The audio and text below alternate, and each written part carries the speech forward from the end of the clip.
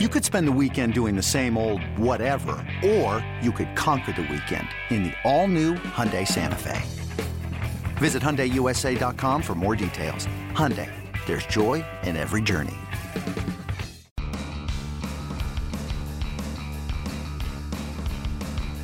You're listening to MLB.com Extras, brought to you by MLB.tv. It's baseball everywhere. On this 23rd day of 2018, talking Tigers baseball today with our good friend Jason Beck, Tigers reporter for MLB.com. Jason, we thank you for the time. And Jason, want to do something a little bit different today because as we seem to go through every week, this hot stove season has been lukewarm at best. It's just been a complete freeze across all of baseball. So what I'd like to do is, of course, as Tigers fans know, longtime Tigers fans anyway, 2018 marks the 50th anniversary of the 1968 Detroit Tigers championship team, and a team that, you know, for fans that are kind of uninitiated about what this team meant, they were such a bright spot during such a time of great social and political upheaval in our country and in the Motor City in particular, as just the previous summer in 67, there was just some horrible riots in Detroit, some of the worst that our country has ever seen.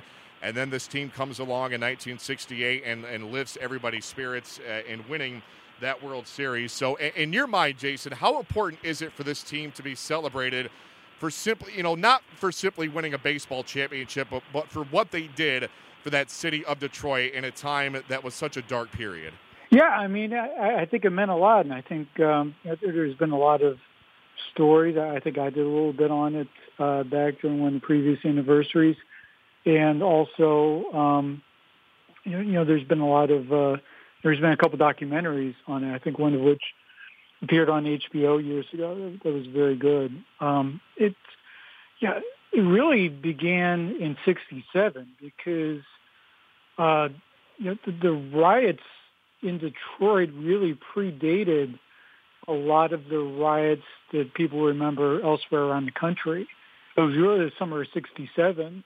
And the revolts against, police brutality and some of the police actions that summer that really put the city into turmoil. And the Tigers were in the playoff race at that point, too.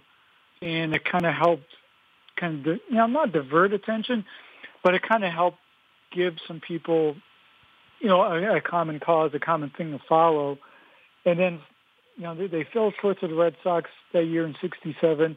They came back out in '68 and really came out, when you talk to people, as a team on a mission.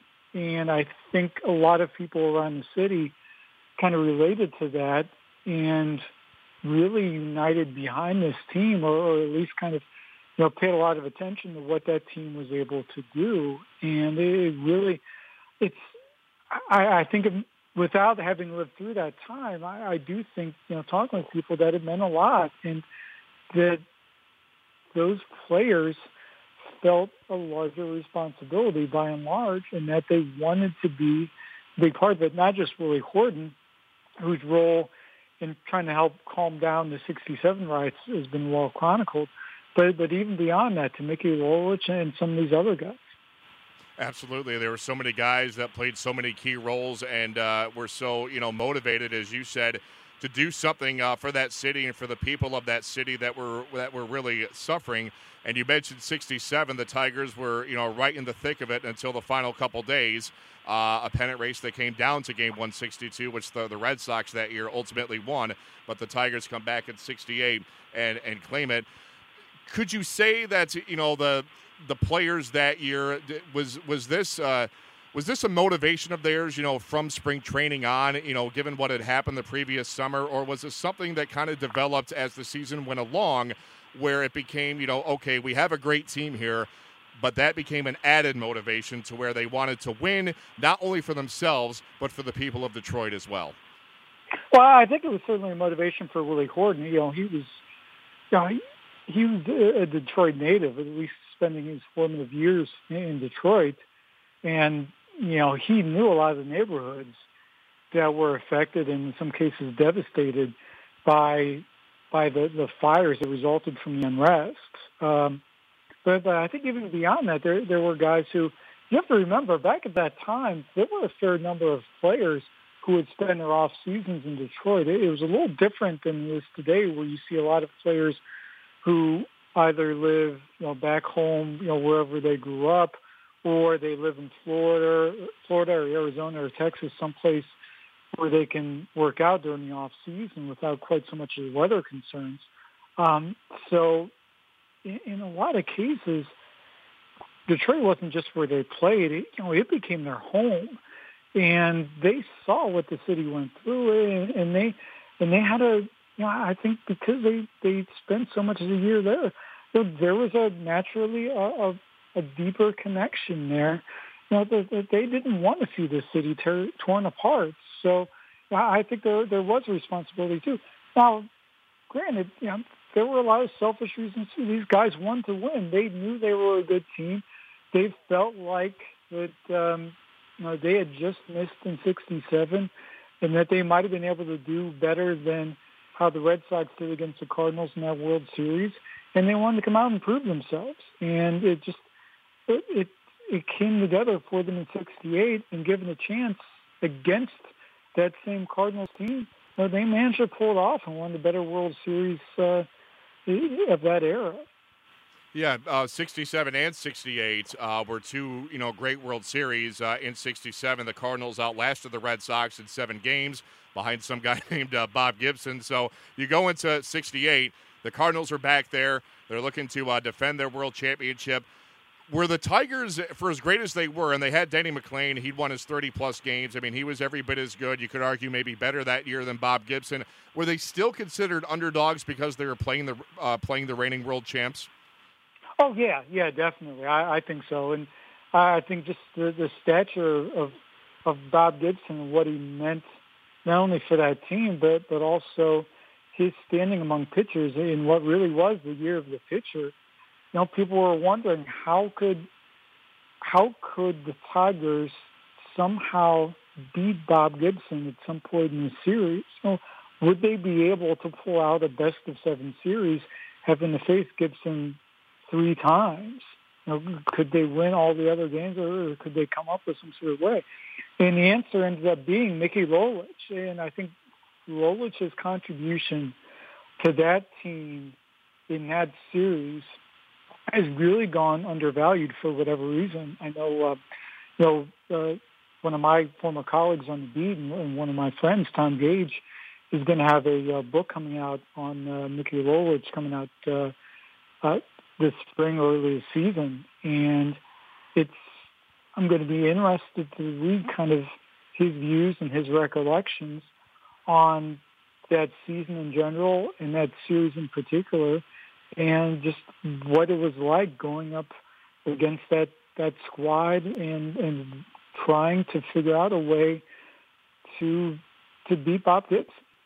Yeah, for as much publicity and press as Gibson and McLain got, and rightfully so, it's the other guys in that other tier that usually make the difference in a playoff series. And you pointed out Mickey Lolich, and he was probably the X factor between winning and losing that World Series.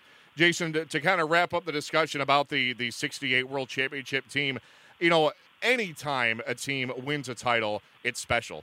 But given the circumstances that year, with the city and with the political climate, and given the fact that the Tigers were underdogs, is it a little more meaningful that, I'm not saying they're like a ragtag bunch by any means, but they were, as you said, underdogs against the Cardinals to have upset the reigning world champs. Was that kind of the icing on the cake? Did that make it a little more special? I think so, and I think that's why that particular team has had a little bit more staying power in people's memories, even as more generations of fans have come up. A lot of whom, a lot of Tigers fans weren't around for that team, but they've heard about them or they've read about them. I think it's an important role in the city's history, and I think it's appreciated as such and taught as such for those not only historians of sports, but also just historians of the city in general.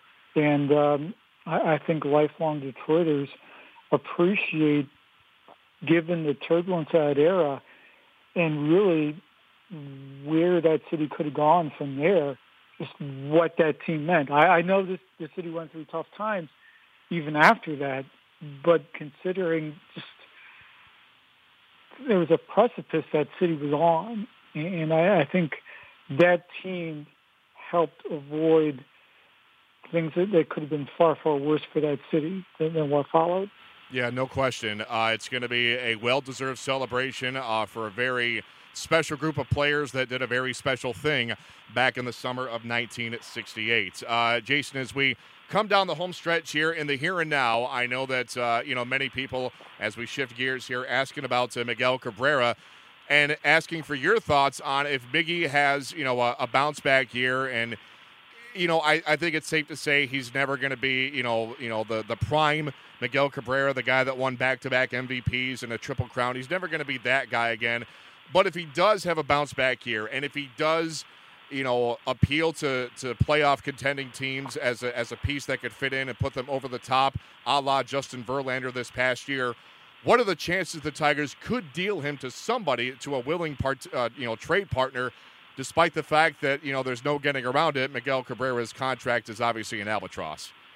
Yeah, I think they could explore it, but that contract is just such a huge mitigating factor and just such a massive complication. You consider just what they had to go through with Verlander's contract to pull off a deal there. It makes it such a challenge to move a contract like that in mid-season. You really have to have a foundation. Now, I know that teams expressed interest over the last couple of years in maybe obtaining Cabrera, depending on what the Tigers would be looking for in return and how much money they'd be willing to eat. I think the Houston Astros were one of the teams that called the Tigers about him a couple of years ago. But you get now, he's coming off a year with back issues. He's now in his mid-30s. He's got a contract that carries him through at least his age 40 season. It's going to be difficult. And I think, too, one consideration that the Tigers are going to have to take into account, I think they will, is that he's coming up on some very significant milestones. He's probably, a year and a half, 2 years away from, the 3,000 hit mark. He should be able to get there. It's just a matter of when.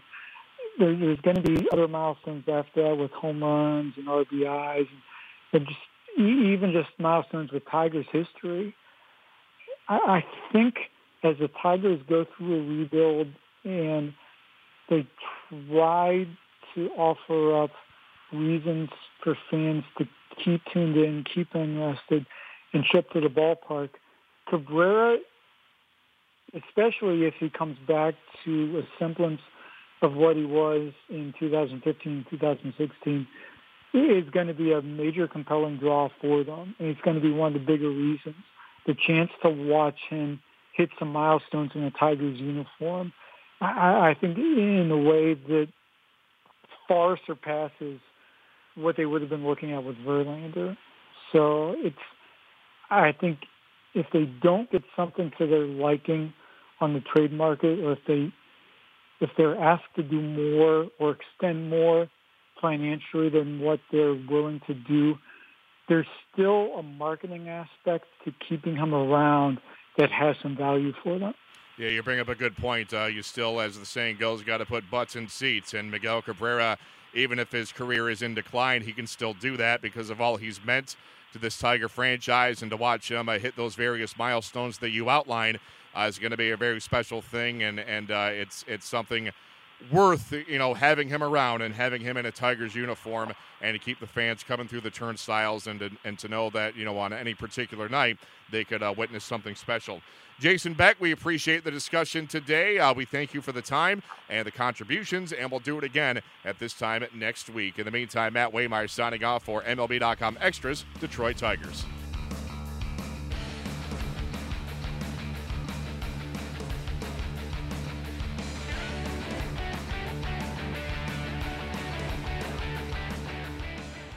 It's blazing hot outside. You get in your car to turn on the AC to get cold air pumping, but it blows hot air out. This issue is commonly caused by low refrigerant due to leaks in the AC system. You want an easy, all-in-one solution that will restore the cold air in no time. AC Pro Recharge Kits make restoring cold air easy for even those with zero DIY experience in less than 10 minutes. Save time and money versus going to a shop by picking up an AC Pro Recharge Kit today. Be a pro with AC Pro.